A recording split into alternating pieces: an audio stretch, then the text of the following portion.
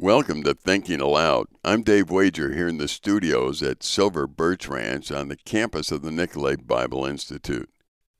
Deuteronomy 5:21 says, "And you shall not covet your neighbor's wife, and you shall not desire your neighbor's house, his field, or his male servant, or his female servant, his ox, his donkey, or anything that is your neighbor's."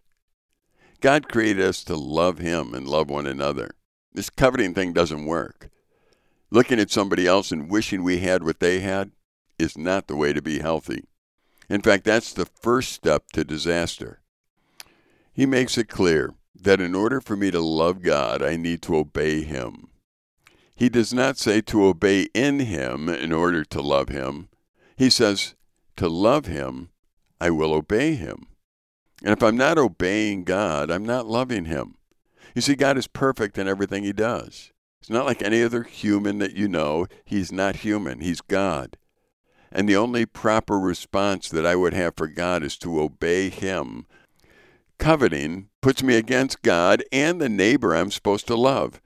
For if I really loved my neighbor, I would be truly glad when they have things that are better than mine, or if they are in situations that are healthier than mine. In fact, how I feel about someone else's success is a barometer as to what I really feel about what's going on in my life. I cannot love others if I have not experienced the love of God. Without God, I'm left to fend for myself. When I fend for myself, it puts me against you, and the conditions are perfect for an unfulfilled life. I find it interesting that we're warned against coveting our neighbor's wife. Yet, as I've gotten older in life, I've heard men talk about various other couples that they know that have it easy. If they had a wife like this guy had a wife, then they would have a great life together. What they're doing is coveting a situation. They're thinking that your situation is the way it is because of the person you married. That may be true, but it also begins to remove the responsibility from me to be who I should be in the context of my marriage. I need to be committed to my wife.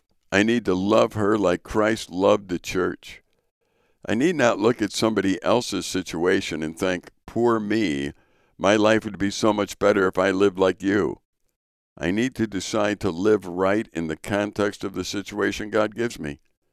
And in the end, I'll be thankful that I did that as I see the relationship be all that it should be because it's committed to the King. I'm Dave Wager here in the studios at Silver Birch Ranch on the campus of the Nicolay Bible Institute. Thanks for listening.